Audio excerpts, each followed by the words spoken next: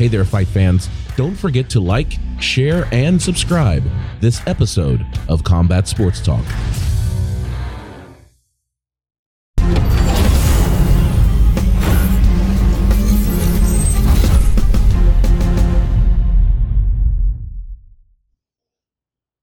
Welcome to Combat Sports Talk, a podcast dedicated to UFC and Bellator discussion, the MMA community, and combat sports in general. I'm your host, Ryan Smith, and joining me this week is El Papi Juancho.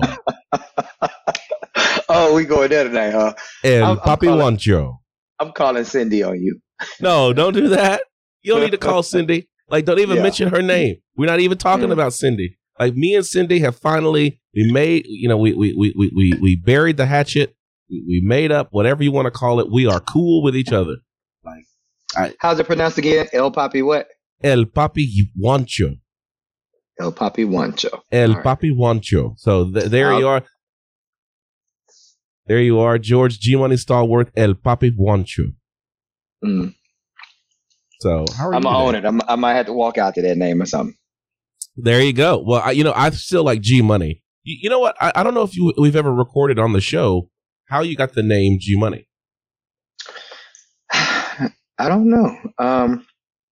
First time I remember it was a friend of mine gave it a name. I don't even know if the parts of the story that I'm talking about are show friendly. Which I was gonna say. Well, we'll just move on then. We'll have to record the origin story of G Money in the after hours session of the show. But it basically boils down to he always talked about I always kept some cash on me for whatever reason in the end, but that was it. So it was always G Money. Well, you know what? Based on what I know about you and that little bit of story, I now know how G Money came to be. But but since we're talking about G Money, you have some amazing news. So let's start the show off with your amazing news. Give it to us. What is going on in the life of G Money? Man, life is going good. You know, I guess I've been probably a little bit down because I was scheduled for a fight. The guy who I was originally going to fight apparently wasn't able to fight. Got rescheduled for another fight with another guy, and then I was told that fight wasn't going to happen. But now apparently that second individual has decided, hey, let's get it on. So let's rock and roll, baby. I'm excited. I'm very excited. I got the news today. I think you remember how depressed and how down I was, man. When that bubble gets burst like that and you're expecting a fight and it gets pulled from underneath you, it sucks. So yeah. All right. So what we're looking at end of October, right? Yep, October, Halloween, actually. I think it's the October 30th. I need to go back and check the date. They've switched the date once or twice on this event, but it's either the 29th or the 30th. Right. Well, we will be rooting you on. More details to come for those of you who are following the show. So we will keep you informed about when and where you can see George G Money Stallworth, a.k.a. El Papi Juancho. Dude, I'm thinking about somehow including Intelligent Defense on my walkout shirt. I don't know what I mean. Yeah. Okay. That's what you don't see I'm repping tonight. You don't see I'm repping. I see you repping it. You got that Intelligent Defense. You know, I see it right here. Look at this. I'm going to lower it down so you can see it. Boom, right there. Let me tell you, this one used to be a little tight on me. It's a little loose now, you notice. Yeah. I do notice. You cut so much weight getting ready for your fight that, now what you were telling me before is that this is now kind of your walk around weight. So yeah, I've been walking around about 185. Right now, tonight, I just weighed in maybe 10 minutes ago. I was 182 pounds. There you go. So, like, I'm 12 pounds away from weight. I've never fought at 170 before. That's probably, I always thought that would be such a hard stretch. But, knock on wood, this has been a pretty good weight cut, man. I didn't have to cut any weight. This has been a pretty good nutrition program to get me down to the weight I want to be. I'm walking around at 182. I feel strong. I'm a little light. From time to time I get a little chilly. I think you've noticed that. Missing a little body fat around certain parts. but right. I'm fast. I'm still strong at this weight right now. I'm 12 pounds away. I'm not even going to have to cut weight. So I'm feeling good about it, man. So, but this is all we're going to say, because we know that if we talk too much about how you're progressing and how you're leveling up, fighters be wanting to quit on you. So we don't want anybody to quit on you. We don't want anybody to run away. We don't want anybody to be like. I might have to give you and John credit, because I noticed after y'all talked so much noise last week, all of a sudden the fight was on. So maybe that was it. Well, hey, you know what? If you need hype men, I think John Keys and Ryan Smith can do that. And by the way, if anybody needs a hype man, if you need help talking smack on Twitter, and we're going to get there in a minute, then call Combat Sports Talk. We got you. We're going to turn this from a podcast to a PR agency. I'm definitely interested in seeing what you would do as John Jones right now. Oh, how you would handle this being, but man, it's going to be rough for John Jones. Because how do you? Let's get into it. The first thing we got to do, so the first thing we got to do is we got to talk about UFC 266, Volkanovski versus Ortega. This is the official decision.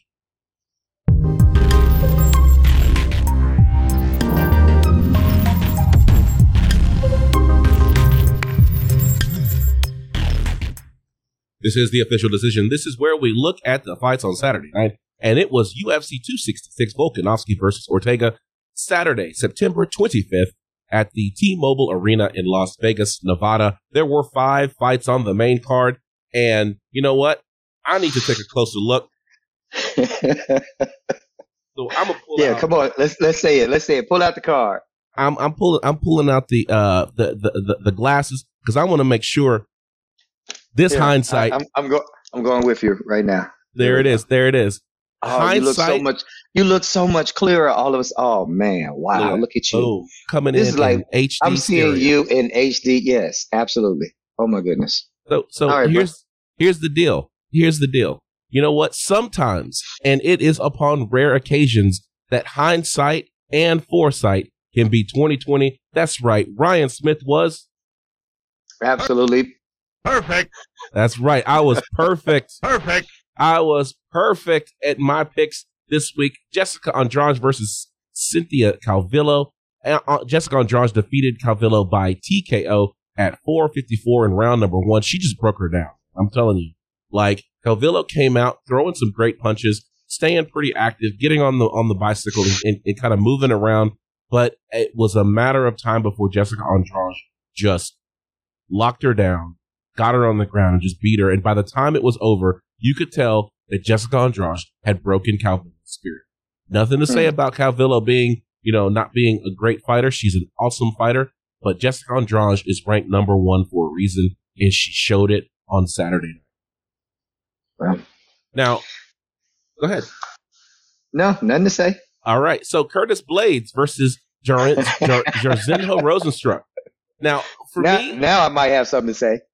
Now, let me just say like this. Rozenstruik, everybody was on Rozenstruik, and there's a reason. I totally get it. Like, this dude is huge. He's got some highlight knockouts. He's just a guy with just bad intention. And Curtis Blades, even though he's ranked like number 3 at heavyweight, he is still kind of one of those guys that people feel like is too inconsistent. He doesn't win the big fight.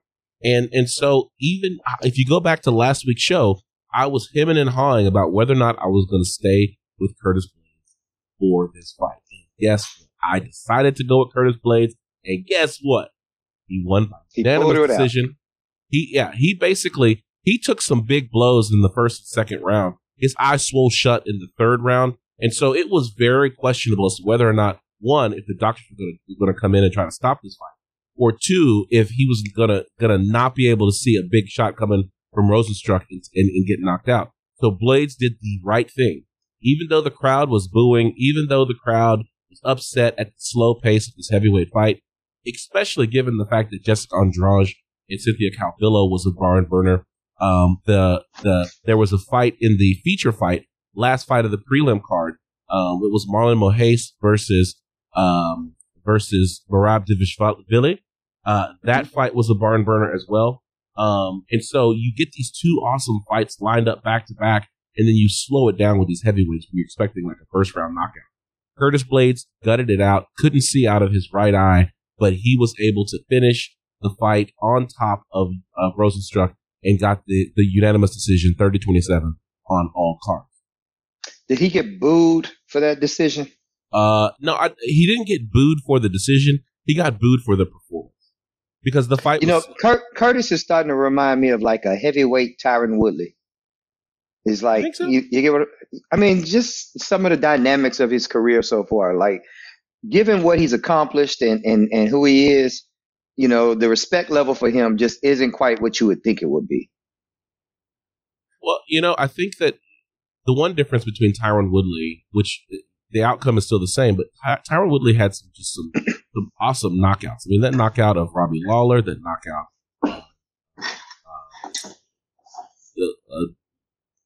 what's his name? Fought against George St. Darren Till. Well, the knockout of Darren Till, but I'm thinking the other knockout where he fought the guy everybody loved to hate, Josh Koscheck. There we go. The knockout of Josh Koscheck was, he had these big knockouts, and they still didn't respect it. Curtis Blades doesn't have them. He's got maybe one good highlight finish, but the rest of them are just like big takedowns and things like that, ground and pound. Curtis Blades really needs to get more of these quality wins. I think Rosenstruck is a quality win, but you need to get more quality wins. And unfortunately, he's lost fights to some of the bigger names. So what are you going to do when you've already lost to Ngannou? What do you do when you lost to Derek Lewis? Who are you going to fight? You're not going to get a fight with Ciryl Gane. You're going to have to hope that Ciryl Gane gets finished by Francis Ngannou, so you can get another quality name to put you in that position. He's well positioned at number 3 on the roster, but at the end of the day, nobody's calling for Curtis Blades to fight for the title. Well, you got that one right, player. I got that one right. But you know what? I got them all right. So, we'll just keep going with that. I need to make a drop out of that. You got that right, player. I sure did. You know why? Because that's what I do. That's what I do. All right. Nick Diaz returns after 6 years off. Nick Diaz has not fought in 6 years. They decided to run it back with Robbie Lawler. The thing is that when this fight between Robbie Lawler and Nick Diaz, their first fight, I think they were saying like 17 years in the making, some double-digit years ago, when Nick Diaz and Robbie Lawler fought. Robbie Lawler at that time was a great fighter, but he wasn't a seasoned veteran. And so what happened was Robbie Lawler got cut from the UFC. He found his way back, and that's when the career and the Robbie Lawler that we know today was born. Right? Mm-hmm. Nick Diaz, on the other hand, I think it's fair to say, and maybe if John was here, he would dispute it. Nick Diaz is still in the early 2000s, early 2015, 2000 teens or whatever. He's fighting GSP. He was fighting some of these other guys. I don't know that Nick Diaz's his fighting style has evolved. And to be gone for 6 years, that's an eternity in the mixed martial arts game, especially as fast as it's evolving now. And so when Nick Diaz and Robbie Lawler got into the ring, it was. So how well did Nick do or not do? So Nick Diaz landed some good punches. I mean, he was accurate. Let's say it that way. But in the accuracy, he was still slow. Robbie Lawler started with a pace, and he was just touching up Nick Diaz. And as aggressive as Robbie Lawler was, he left himself open, and Nick Diaz is super accurate. So he landed some big punches, especially in the first round. But at the end of the day, Robbie Lawler just kind of walked through him. The Diaz brothers aren't always known for their power, right? So they tend to get you by gassing you out, and then they beat you with 1,000 paper cuts, right? Right. And it just wasn't what Robbie Lawler was afraid of. So he was coming forward, putting the pressure on Nick Diaz. First and second rounds was really mostly Robbie Lawler. There were some good strikes. I'm not going to say that Nick Diaz didn't do anything, but he just looked slow. Okay. And then in the third round, 44 seconds in, It looked like Robbie Lawler caught him right on the nose. Looks like it broke his nose. Caught him with another shot. Nick Diaz goes down, and when the ref comes in to say, "Hey, you need to stand up," Robbie Lawler was like, "I'm beating you on the feet. I'm not going down to the ground. I'm not crazy. I know you got crazy jiu-jitsu. I'm not getting it." And so when the ref tells Nick Diaz to stand up, he's like, "Nah, I'm good." And that was the fight. So he pulled a move like back when he fought Anderson Silva. He just laid on the ground. Just laid on the ground. The only difference is that he got up after he laid on the ground. Against Robbie Lawler, he was just like, "Nah, I'm good." And they called the fight, and he went back to his corner. They gave him a towel for his nose, and he just sat there and nursed his nose for the whole time. And I could say that Nick Diaz, it's cool because he was super chill about the fight. He's like, I don't even know how this fight came to be. He's like, but I want to thank everyone for supporting me and things like that. And you're thinking, okay, Nick Diaz is going to retire right here, but nope, he didn't. So we'll see what happens with Nick Diaz. At the end of the day, I don't think that there's too many fights out there for him, especially how he looked against Robbie Lawler. And I think the same may be true for Robbie Lawler as well. Like, is Robbie Lawler going to fight? Because the welterweight division has kind of moved on, and I just don't see him. Even though this fight was at middleweight, I don't see him really vying for a title shot. You think that he could take Kamaru Usman, Colby Covington, Gilbert Burns? No, but I do think there should have been a call out at the end of this fight. No, there was no call. There should have been. Who do you think he should have called out? I think Nick Diaz should have called out Logan Paul. Everybody's chasing Logan Paul or Jake Paul. Everybody's chasing them. This would have been a perfect time to call him out. This would have been reminiscent of when his brother called out Conor McGregor. Yeah. Yeah. And maybe they would have made it happen, but it always helps to call someone out when you win. When you win, as opposed to when you lose. And speaking of someone winning, UFC women's flyweight champion Valentina Shevchenko, we don't need... I don't think we needed any kind of breakdown to know that Valentina Shevchenko was going to do what she did to Lauren. Like, I can't even imagine that Lauren Murphy looked at herself in the mirror and said, "When I come back from this fight, I am going to be the champion."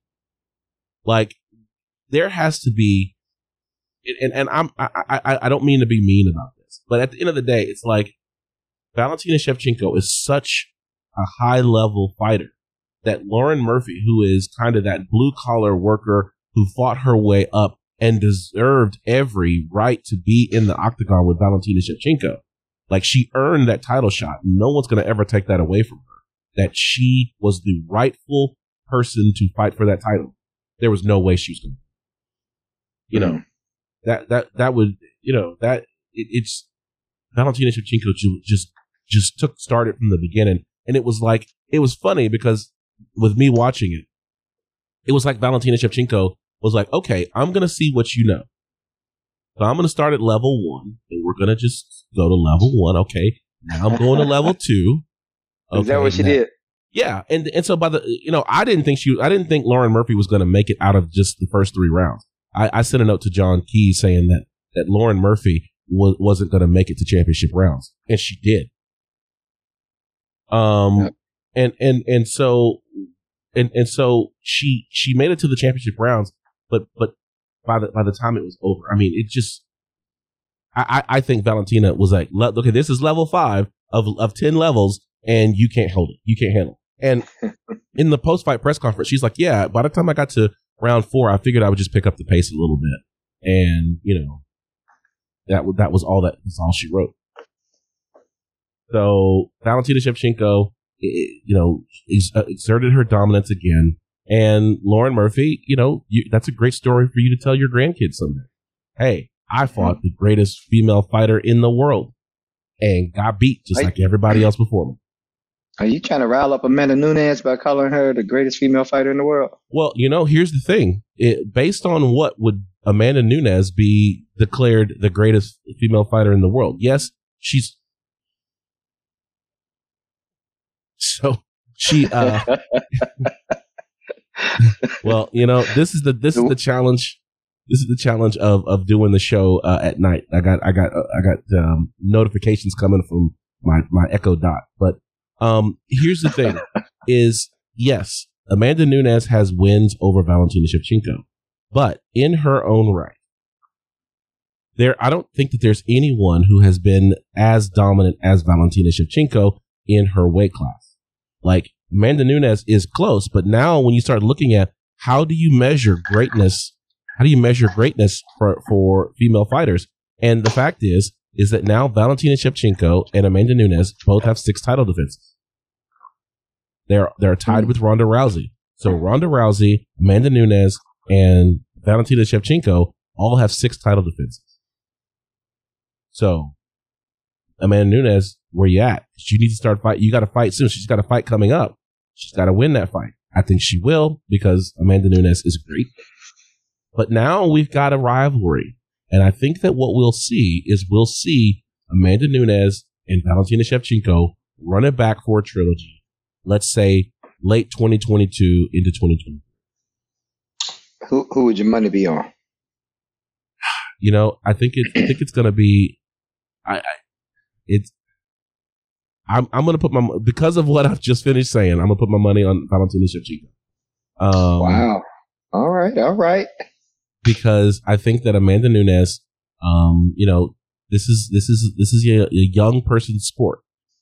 And I think Valentina Shevchenko is younger than Amanda Nunes. And if you get that trilogy in 2023, Valentina Shevchenko will be getting to that point in her career. Well, she'll be wanting to move up in weight anyway.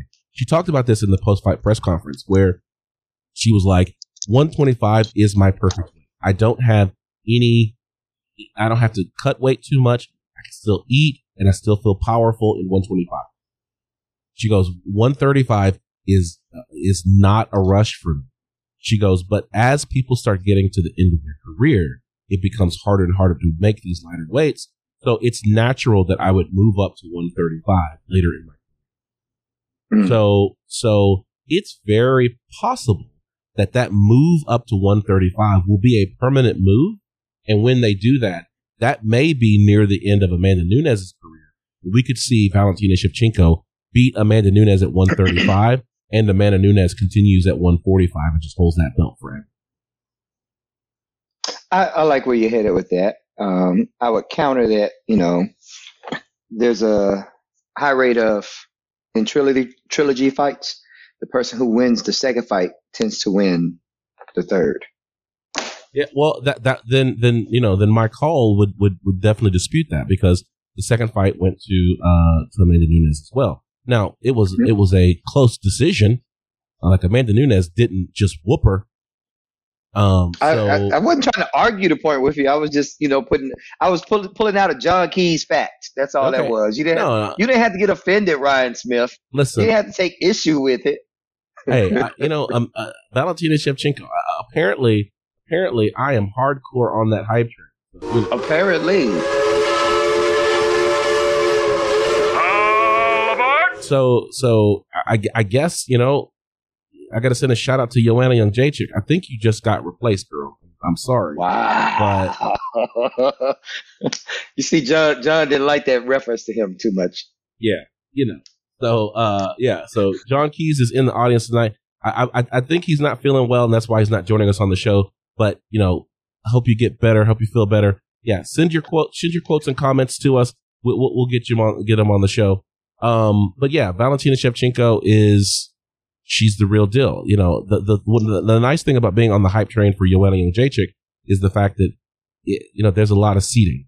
There's not a lot of seating. It's standing room only on this hype train for Valentina Shevchenko. So, I'm not being unique in my support of Valentina Shevchenko. Everybody is on that.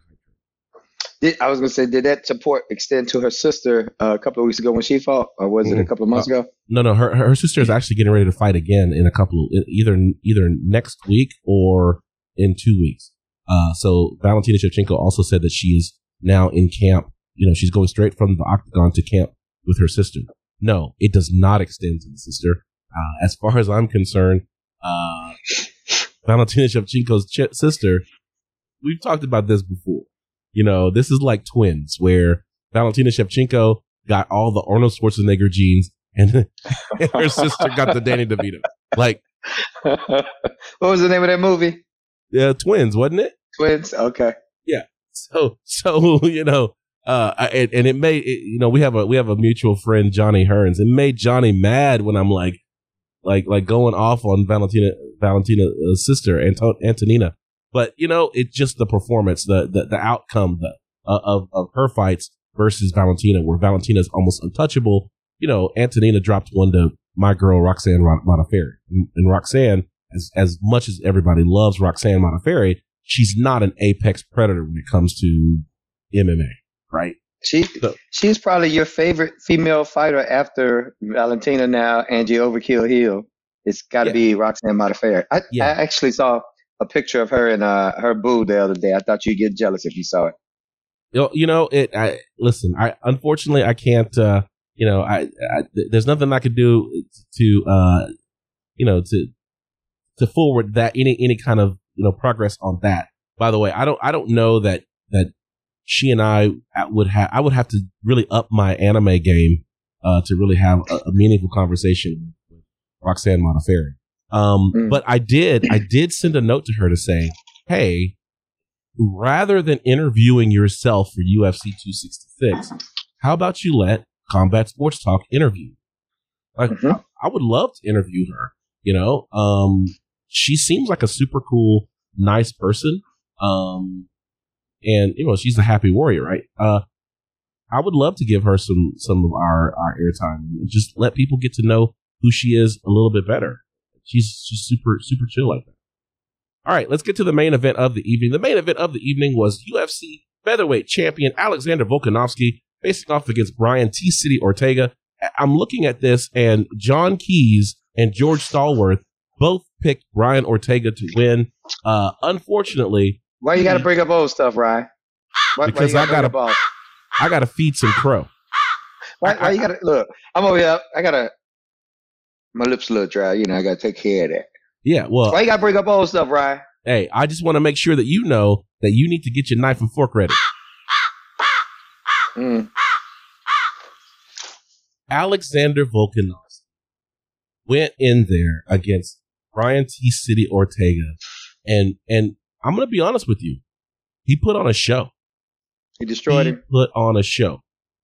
First round, it was a lot like the Max Holloway fight where Brian T. City Ortega was. Let me go ahead and get John's comment on here just so that we can make sure that all of y'all are present while I enjoy this victory. So Brian T. City Ortega looked great. I mean, his striking is much improved. Definitely landed some big shots on Alexander Volkanovski. Cut him under the eye in the first round. They were having to nurse that. But let me just tell you, it was one of those things where Volkanovski was mixing it up a lot like he did with Max Holloway, throwing the jab, throwing the leg kicks, and really keeping that top high-low kind of striking going. So he won for the first round. In the second round, I think it was the second round, like late in the second round or early in the third round, they had an accidental collision of heads where Volkanovski ends up colliding with Brian Ortega, hit him right in the nose, possibly broke his nose. But it definitely changed the complexion of the fight. It was accidental. That was something that, it wasn't intentional, but it did have an impact on the fight. So for those T. City Ortega fans out there, yes, I'm acknowledging the collision of heads. But the thing is that round 3 was the kicker because Volkanovski had clearly won the first 2 rounds. Round 3 is coming up. Of course, they're both starting to look a little bit worn on this fight. And so what ended up happening is Brian T. City Ortega throws a punch and goes for a takedown at the same time. As Volkanovski goes to the ground, Brian Ortega jumps on him with a mounted guillotine. The commentators were like, "That's it. It's in deep. this is going to be over. And you see freaking Alexander Volkanovski just bucking and kicking as hard as he can to try to get out of it. His face is turning red. He has Ortega has it locked, just deep locked. And you're like, oh my gosh, this is over. And I'm like, head in my hands. I'm like, oh my gosh, this is not happening. And then all of a sudden, Alexander Volkanovski pops out. He pops out, but it's not over because Brian T. Ortega, when you get the fight on the ground, this is his domain. So what ends up happening is that right as Volkanovski pops out, he reverses, postures up, and starts raining bombs. And he is fighting with a sense of urgency that I have not seen Volkanovski fight, because he was winning the first 2 rounds, but that choke was in so deep. It is possible that they were going to give that round to Ortega.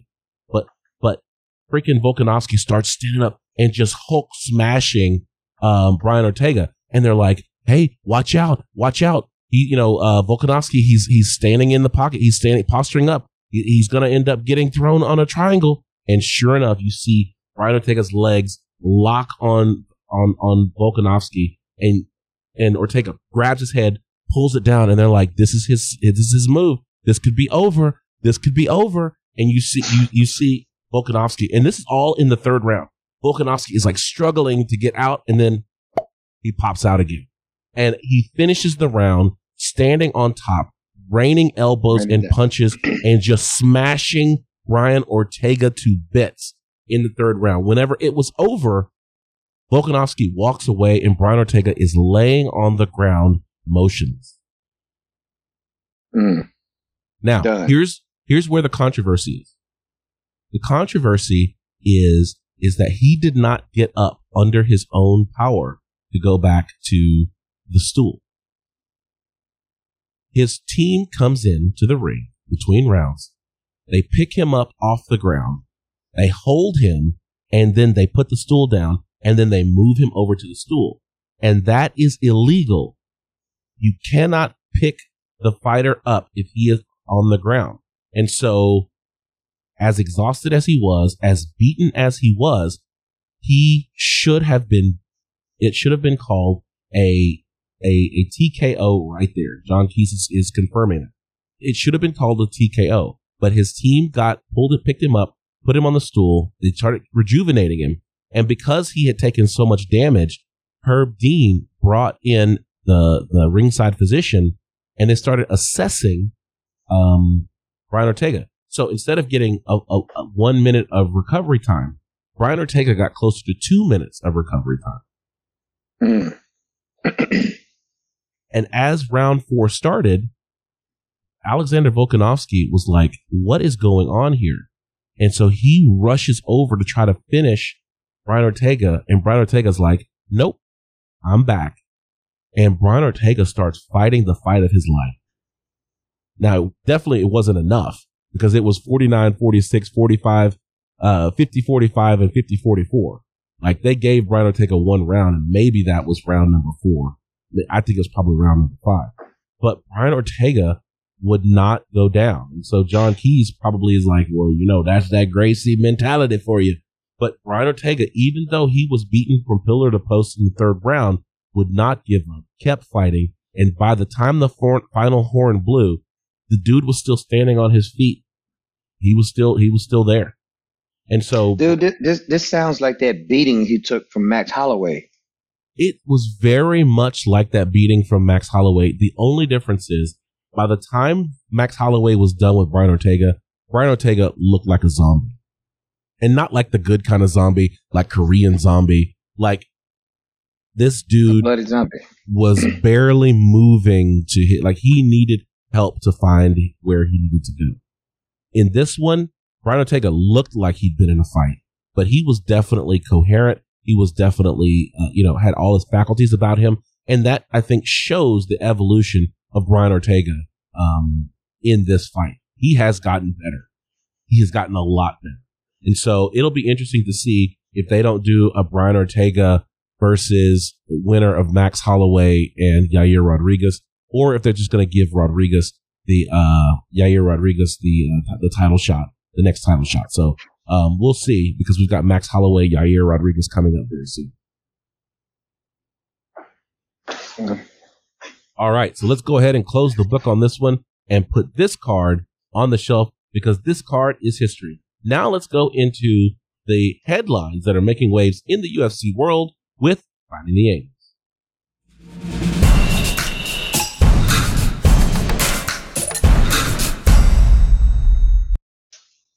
All right, this is Finding the Angles. This is where we look at the headlines that are making waves in the MMA world. This was the culmination of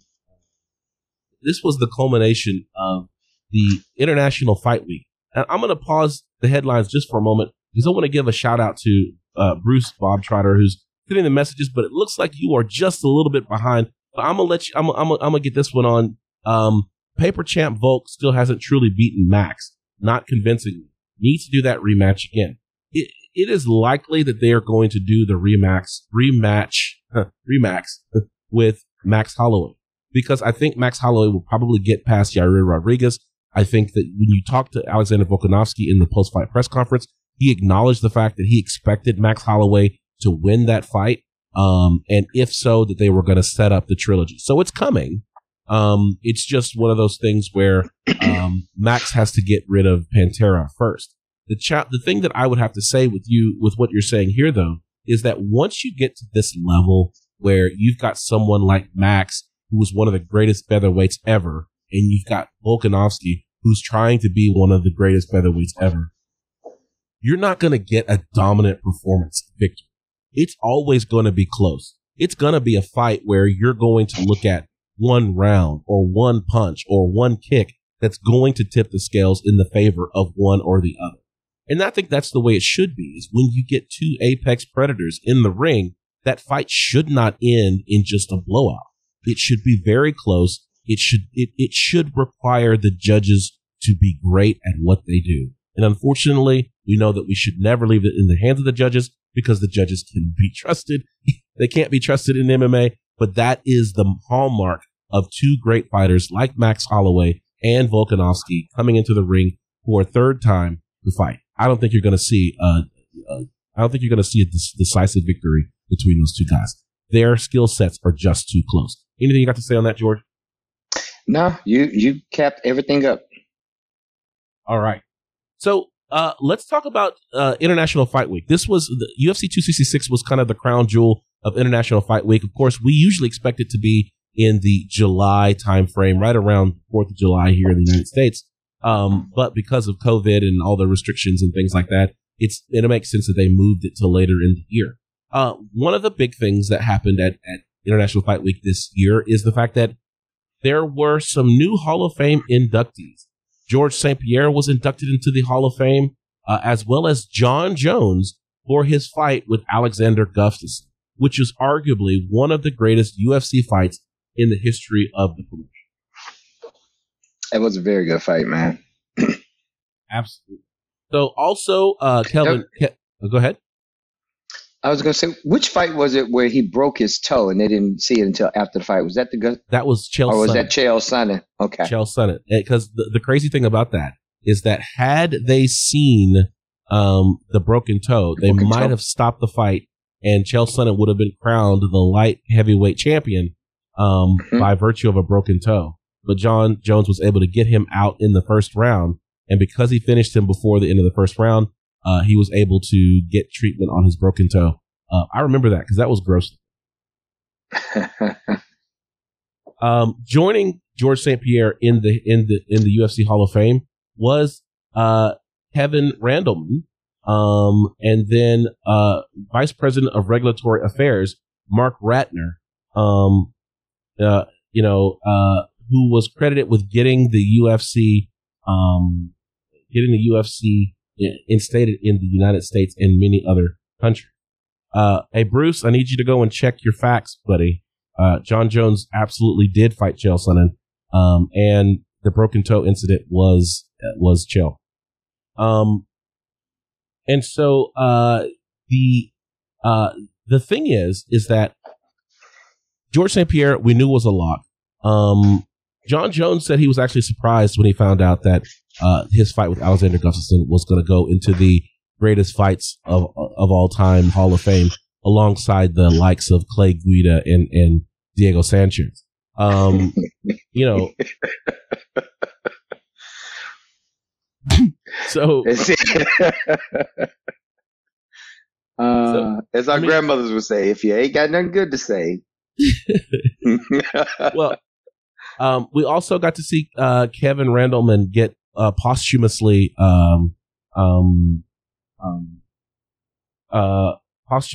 inducted into the UFC Hall of Fame. He, of course, was a former UFC heavyweight champion and had some iconic moments in Pride. Of course, he had a big win over Mirko Cro Cop. And even though he lost to Fedor Emelianenko, he did suplex the hell out of the last Emperor. His former UFC heavyweight champion Mark Coleman inducted his friend because they had both wrestled at Ohio State. So it was a great event overall. Like I said, Mark Ratner was part of this Nevada State Athletic Commission, and he regulated some huge wrestling bouts, and then was hired by the UFC to help them get reinstated into all the other states that were not sanctioning MMA. The biggest one, of course, was New York City, which Mark Ratner was a part of that, and it was a good night overall. So, congratulations to all of those people who became Hall of Famers in the UFC. Now, you know that the only reason why I'm bringing this up is because in that same night, Jon Jones was arrested on misdemeanor domestic violence charges in Las Vegas. Dude, I don't even know where to begin with this. How do you do that? Do you know any details? Like I hadn't heard what happened. We don't know what happened. That's the thing we don't know.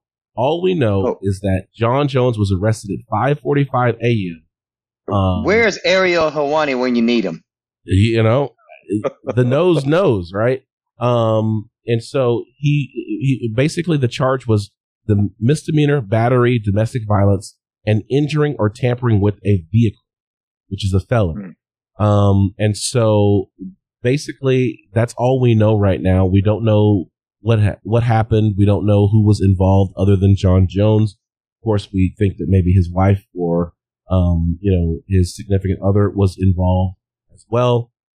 But, I don't think that if you're in Vegas and there's a domestic battery charge and attacking a vehicle at 5:45 in the morning, I'm thinking there has to be alcohol or other substances involved. You don't just get mad and be like, I'm just at 5:45 in the morning. No, there's only two circumstances. You either haven't gone to bed yet and it's 5:45, or you just woke up and it's time to train. All the memes I've been seeing have basically said Jon Jones doing Jon Jones-ish. I smell a title fight on the horizon. Yeah, I think Dana White said it best. He goes, it's hard to bring this guy to Las Vegas for any reason. He says, this city is not good for Jon Jones. And here we go again. He says, it's not shocking anymore. When we bring him here, it's almost expected. We can't even get him to Las Vegas for less than 12 hours and induct him into the Hall of Fame. It's a problem. This guy's got a lot of demons. A lot of demons. What else has he done in Vegas? I think that's a great question. Well, I mean, I don't have his rap sheet. I don't have Jon Jones's rap sheet in front of me because maybe he hasn't done a lot in Vegas, but he still has done a lot. So no question there. Maybe I just wonder why Dana brought up, the whole bringing him to Vegas thing. Like, sometimes you have to watch these promoters, man. They say some things, and there's some cues behind what they're saying. He knows way more about Jon Jones than we ever will. You know what I mean? Yeah. So he's privy to whatever's going on in Vegas that we don't know about. Maybe there's stuff that Jon Jones did that never, that wasn't, that was covered up, if you will. Rest assured, dude, you don't get caught the first time you do wrong. You know what I'm saying? Like, you practiced it many, many times before. Right. But I think it's a fair point to say we don't know how many times Jon Jones has gotten in trouble in Vegas. We know he's gotten in trouble other places. But I do think that it is telling that Dana White said we can't even get him to Vegas for less than 12 hours and induct him into the Hall of Fame. Like that's why he was in Vegas, was to be inducted into the Hall of Fame. This thing happened on Friday, and he was being inducted like later that day or on Saturday, something like that. Like, be good for a little while, please. So we'll have to see what happens. Of course, there's gonna be a police report filed. We're gonna see what happened once everything. They're not gonna be able to keep this thing locked down forever. And Ariel Helwani does exist in this world, so he will find. So it's kind of one of those things. I think that you can go back to when Jon Jones was fighting Daniel Cormier, and Daniel Cormier said some things that have held true today. Because remember, Jon Jones was going on this tour of like, I've hit rock bottom. I'm only going to be up from here. I'm never going to make the same mistake again. And Daniel Cormier says, this isn't a mistake. Don't let Jon Jones tell you that he is going to be better. This guy is not going to change. This is who he is. He says that, you can say it was rock bottom, but there is no rock bottom for you. This is who you are. And I think that time is proving those words from Daniel Cormier to be true. Yeah, because John can't didn't we have the bottle of liquor in the car incident and the gun where he apparently was pulling over helping somebody. So isn't that? I think after that was the pregnant woman that he hit, and he had the gun. The pregnant woman was first. I think just prior to this, the most recent one was, I think he was in Albuquerque or somewhere, and gunshots rang out, and the police pulled up, and he's sitting in the car with a bottle of liquor, some homeless guy or some weird situation with a guy on the corner, and there's a gun in the car that's loaded, and I think the accusation was that the bullets fired or whatever matched the gun in the car. Yeah. So yeah, Jon continues to have these different things, and it's sad. We don't have to quote the late '90s music group Lit to say that Jon Jones is his own worst enemy. So yourself. So, but that's not all that was happening at UFC 266. Of course, Dan the Hangman Hooker was fighting on that card. Fought. Let's see. He was fighting on the undercard, and he was fighting. Oh, I just saw it. I can't. The guy he fought. There it is. Nasrat Haqparast. He fought Nasrat Haqparast on the prelims. Won in dominant fashion and via unanimous decision. But that fight almost didn't happen because Dan Hooker couldn't get a visa approval out of his own country. And so this is all culminating in City Kickboxing and many fighters from City Kickboxing planning to move to America because of the fact that with the lockdown considerations that are happening in New Zealand, basically the government is squeezing City Kickboxing and making an example of them as they try to prepare for these UFC fights. While on the other hand, the more prestigious sports like rugby and cricket are getting all of the exemptions that allow them to continue to train and to move freely within the country. But these guys at City Kickboxing, who are some of the greatest fighters in the world, can't get the exemptions to not only train, but to also travel. And so at this point, Israel Adesanya is like, our guys are going to end up losing because we can't travel and we can't train the way that we need to.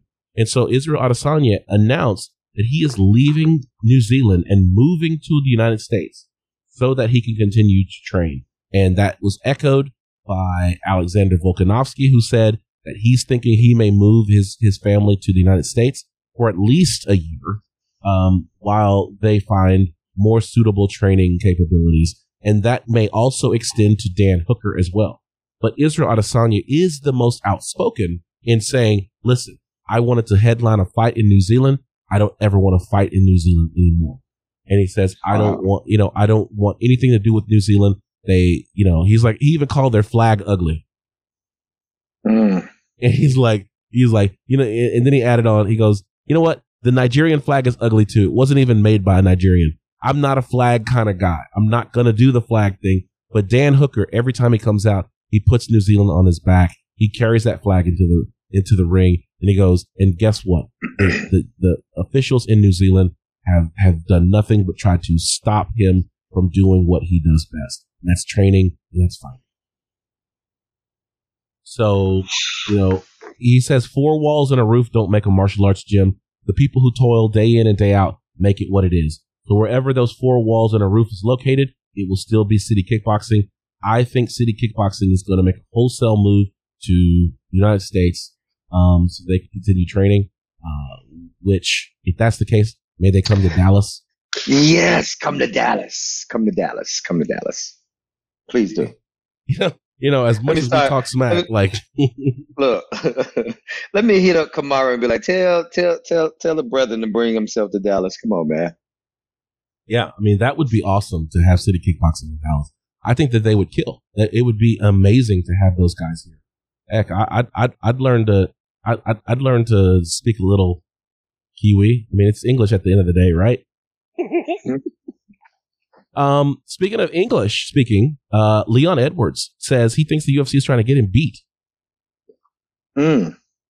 He's like, what makes him feel like that?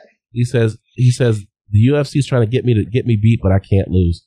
He says he's basically on he's looking at his status in the UFC, and he's like, look, I'm on a 9-fight win streak, and y'all want me to fight Belal Muhammad. He goes, yes, there was a bad eye poke, but y'all want me to go back and fight this dude again. He's like, I'm on a 9-fight win streak. I'm at the top of the division. Y'all should be looking at me to have a title shot, and y'all are trying to get me to rematch Belal Muhammad. He goes, why? He goes, it's been 6 years since my last loss. Colby got beat by the champion. He fought Woodley. The fight ended by injury, and that's something that we forget. We keep saying Colby Covington beat Tyron Woodley, and frankly, he was in the process of beating him. But the fact is that Tyron Woodley got his rib broken or whatever, and that's why the fight was ended. That's it. Mm-hmm. It wasn't because Colby Covington won on the cards or finished Tyron Woodley. It was an injury. And let me just say, I'm not taking anything from Colby Covington. Colby Covington was winning the fight. Colby Covington is a great fighter. So I think he was going to win. But the fact is that now Colby Covington is back in a rematch with Kamaru Usman, and you have Leon Edwards who's sitting here and he's not even in the conversation. He accepted a fight with Nate Diaz, and then he almost got beat in the last minute. And so his thought was, as soon as he left the octagon, he's like, dang it. Yeah. They're going to use that as an excuse not to give me a title shot. So we start looking at this because of the fact that every time we look at why Leon Edwards is not in the title shot conversation, we keep putting obstacles in the way. Got to win one more. He needs to, he almost got beat by Nate Diaz. Leon Edwards was killing Nate Diaz. It was a clinic. One shot does not a defeat make. You can't just say, oh, he landed one good shot, and so now Leon Edwards is not worthy of a title shot. Like, come on. I think he's got a fair grievance. Oh, more than fair. I mean, the last fight, I told you, he made me a fan with that Diaz fight. He put on a clinic.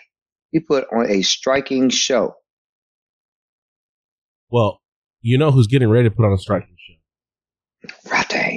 Rod Tang versus Demetrius Mighty Mouse Johnson. Might too, man. DJ is such a smooth operator, man. You can't sleep on DJ striking.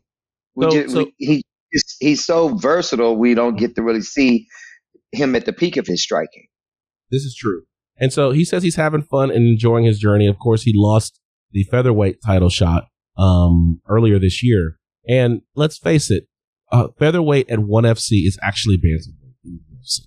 But he's not fighting at 125. He's fighting at 130, which is heavier. He says it's easier for him to make, but we know that, that Demetrius Mighty Mouse Johnson is almost invincible at 125. And so he says after that, he's defended his title like 13 times. He's won the featherweight Grand Prix, did all this stuff. What is there really left for him to do? So he's trying out these new, interesting fights just to see just experience martial arts a new way. And I respect that. But do you have to start with Rodtang? Is that really a guy that's got 400 fights and he's only like 24? Like, this is the guy you want to start with. Let's be like Valentina Shevchenko. Let's start with level 1 and work our way up. You sound like you're fearful for Mighty Mouse, man. Man, I'm scared. Now, the only saving grace in the whole Mighty Mouse, Demetrius Johnson and Rodtang fight is that it's a mixed rules fight. So if Demetrius Mighty Mouse Johnson can make it out of the first round, which is strictly kickboxing, then it's an MMA fight. And I think Demetrius Mighty Mouse Johnson can win that. But he's got to make it out of the first round. So what would you do? Only the first round is under Muay Thai rules. Or are they alternating rounds? They're alternating rounds, so first and third. But I don't think it's going to go past the second. So my question is wouldn't you just kind of try to stay off of him, not try to engage too much, just so you can make it to the second round? No, I think because it is a striking match, I don't think Rodtang's likely to knock him out in the first round. So I think it is an opportunity for DJ to get some work and see where, to test his skills and see where he stands up against such a decorated striker. So Demetrius Mighty Mouse Johnson said, I know he's going to come out guns a-blazing. Your boy is going to come out guns a-blazing. So they're both planning on coming out starting fast. He said, now there is a strategic way I'm going about it, but maybe I should avoid him in the first round. He goes, no, I'm going to test my skills. So we're going to see. We're going to see it. No, we're not. Because number one, if you know anything about Muay Thai, Rodtang is a very slow starter. Most real true Muay Thai fighters are. First couple of rounds are like warm-up rounds for Muay Thai. So he tends to pick up the pace in the fourth and fifth round. That's what really happens. So, but I don't think he's got that luxury. So if he fights, he doesn't. But that doesn't mean that's the way he fights. So he's you know what I'm saying? It's like, you remember what I told you? I always tell you, as a striker myself, I like to come out wet. I want to feel like I've had 2 or 3 rounds in the back by the time I start my first round. It's different, man. So we got Bruce in the he's saying that nobody cared about DJ anyway. Nobody bought his pay-per-views. He's pretty irrelevant at this point. You know what? Just for my own personal, let's not say nobody. Let's say few people, because I'm ride or die for Demetrius Johnson. I bought his pay-per-views. I was there. I've been on the hype train for Demetrius Mighty Mouse Johnson forever. Is he less relevant because he's not in the UFC? Yes, he is. I would love to see him come back to the UFC and fight Brandon Moreno and fight Davison Figueiredo. Fight those guys, because the fact is, I think that he could still take those guys. But at the end of the day, he's at the end of his career. I don't think he's got a lot of fire left in him. I think this is one of those fights just to see if he can muster up the fire to keep caring about this sport. I personally, this is what I think. But John Keys says that, hold up, Rodtang apparently has the Rona. So yeah, they've just moved the fight. I thought we had already gone over that. They just moved it. So yeah, this fight's still going to happen. The Rona be dang, right? But I think that if Demetrius Mighty Mouse Johnson can get it to the second round, then he takes this fight to the ground, and I think he chokes out Rodtang or grabs it on.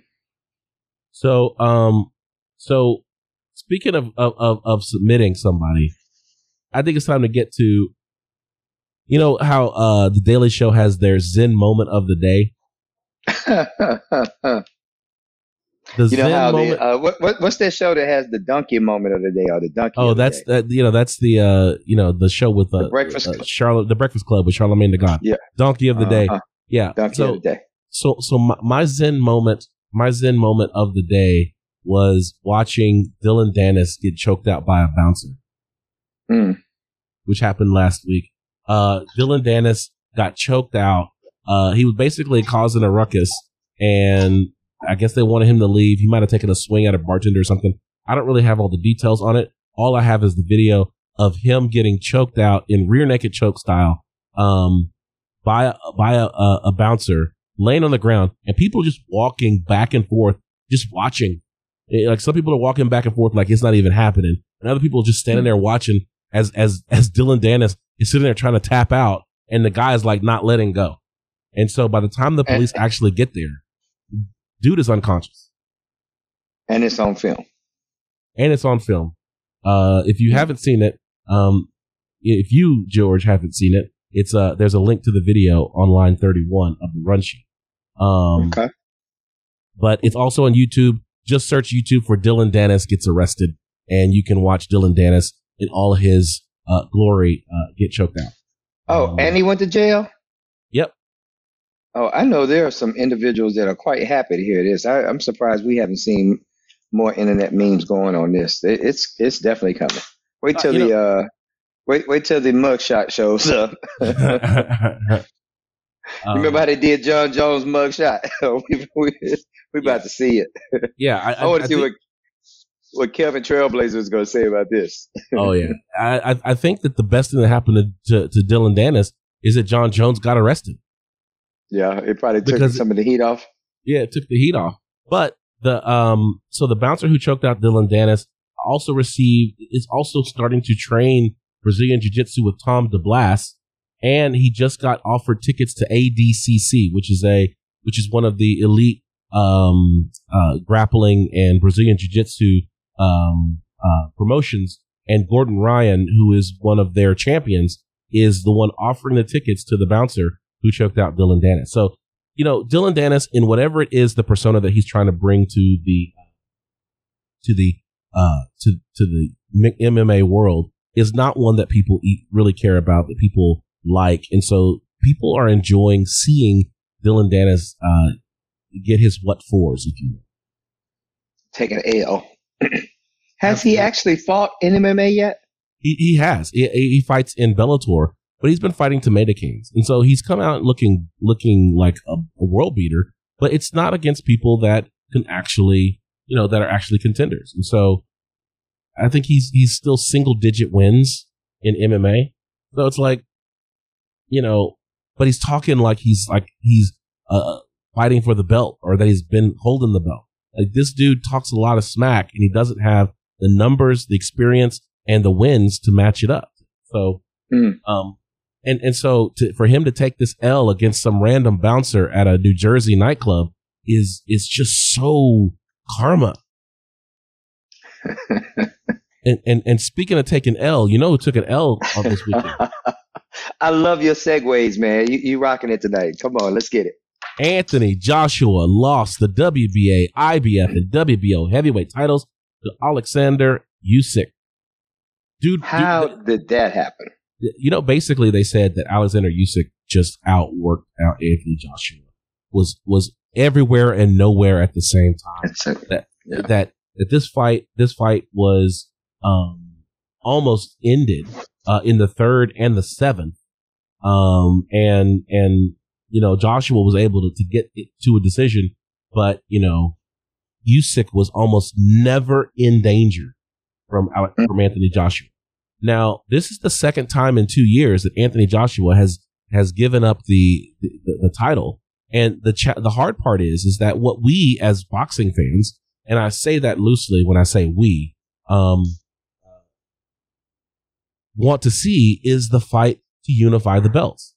And so you've got right now Tyson Fury holding the WBC belt, and all the other ones with Anthony Joshua. And so all Anthony Joshua had to do was win this fight.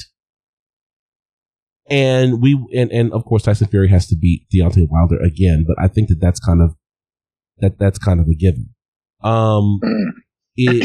And we would finally get to see Tyson Fury versus Anthony Joshua for the undisputed, unanimous heavyweight title of the world. Like, it doesn't happen very often that we get to see someone hold all the belts. And now, to quote the great Homestar Runner, thank you for adding another step to our boxing process. Because now Anthony Joshua has to get a rematch with Alexander Usyk. If he wins that, we might end up seeing yet another rematch for a trilogy. And so, if Tyson Fury loses to Deontay Wilder, we might see another fight between the two. This is one of the reasons why I don't like boxing. Which belts were on the line in this fight, or were all three of them on the line? All three were on the line. So WBA, IBF, and WBO.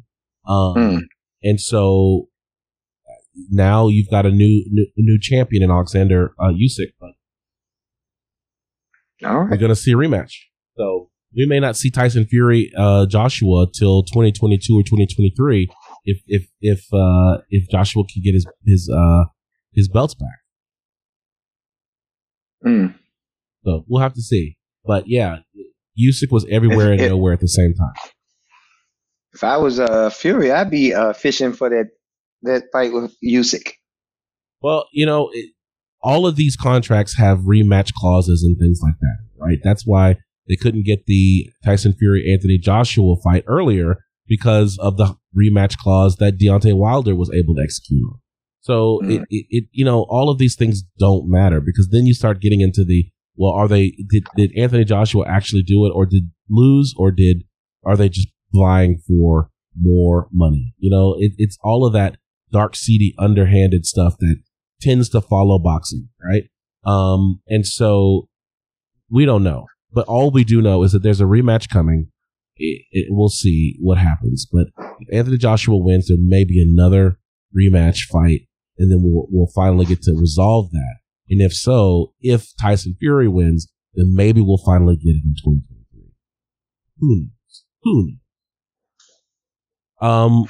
But since we're talking about boxing, we might as well talk about Canelo Alvarez and Caleb Plant at the news conference, where Caleb Plant was talking some mad smack to Canelo Alvarez, and must have been doing it in Spanish, because Canelo Alvarez understood every single word and was like, no, you will not talk to me this way. And he pushes Caleb Plant. Dude pushes Caleb Plant so hard that the dude almost fell off of a 40-foot stage. Like, that dude went flying. And at that point, if you get pushed by your opponent and you almost get knocked off the other side of the stage, you probably shouldn't run up and throw a punch. But that's what he did. He ran up and threw a punch at Canelo Alvarez. Canelo dodged it very easily and then threw a boom, boom. I think John Keys would call it skibbity pops, and caught Caleb Plant with two quick shots. Rumor has it that he got cut. That Canelo cut him. And so it's one of those things where maybe, Caleb, if you already getting beat at the press conference, you don't want to put the gloves on. Maybe you should just be like, I just needed a sample. I just needed a taste. The preview is all I needed, that I don't need to watch this film. I don't want to see how this plays out. Was it you that put in the group chat message the other day that he who flinches first, but not in this case? Yeah. Because John Keys is always like, he who flinches first loses. Well, guess what? Canelo, quote, flinched by pushing Caleb Plant, and Caleb Plant ended up walking away looking like he got beat up. So I don't think I think Canelo is going Bushido on this. This ain't Samurai Code. This is straight up Bushido. He's a Ronin, and don't mess with him. All right. Anything else? Let's get to our final segment of the day, and that is the fight card.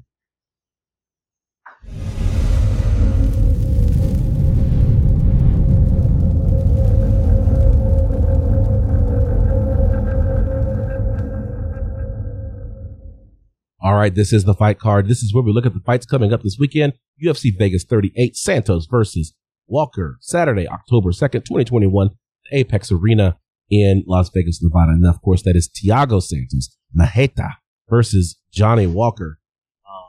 Keep walking. The guy named after a liquor brand.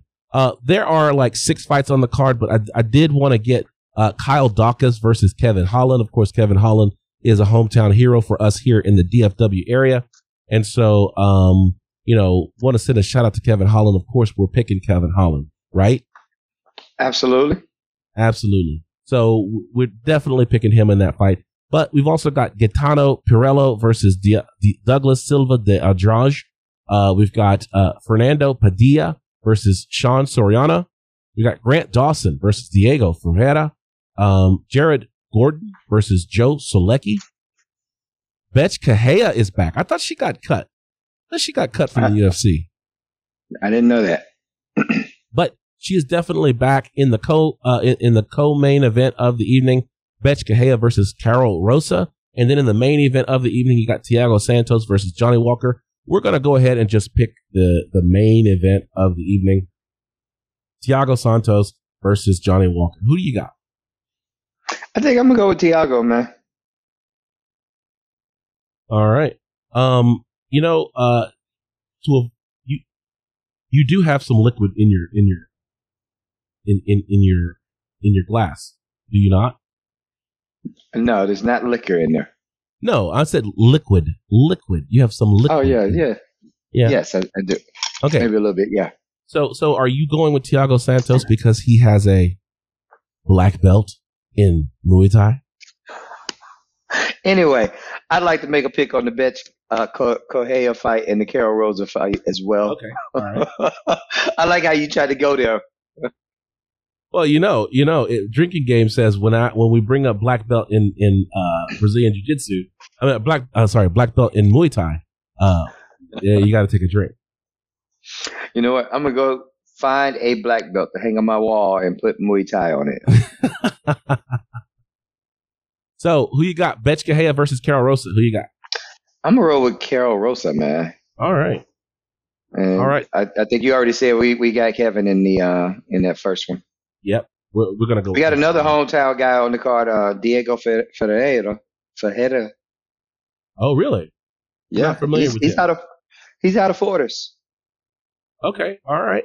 Well, let's go ahead and pick him too. We'll pick Diego Ferreira too. Mm-hmm. All right. He's been fighting often. So you know what? Just so that I can switch it up on you, I'm gonna take Betch Kahea. All right. Johnny Walker, we haven't seen him in a long time, so I don't know where he is from his game. Of course, he came on the scene and took out Khalil Roundtree with a big old Muay Thai elbow. We talked about the plum clinch and everything and how you can use it to throw those knees or throw those elbows. We did a whole special on it. And so if Johnny Walker can fight like that against Thiago Santos, I think you're going to see a great fight. But Thiago Santos just seems to be, just that guy. Right. So I'm going with Thiago Santos as well. And we'll see how that plays out. You good? Got it. All right. Follow us on social media. On Instagram, I'm at Combat Sports Talk. I am at Darkside _Muay Thai _ All right. And if you want to follow John Keys and look at his magnificent transformation in body weight, you can follow John Keys at Keys to Victory. That's Keys with an ES on the end.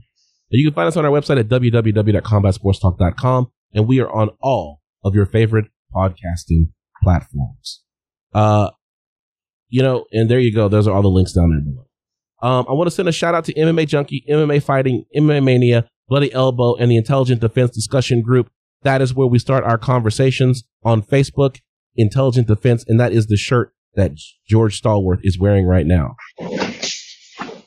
Look at that. Boom. You can get that on Amazon.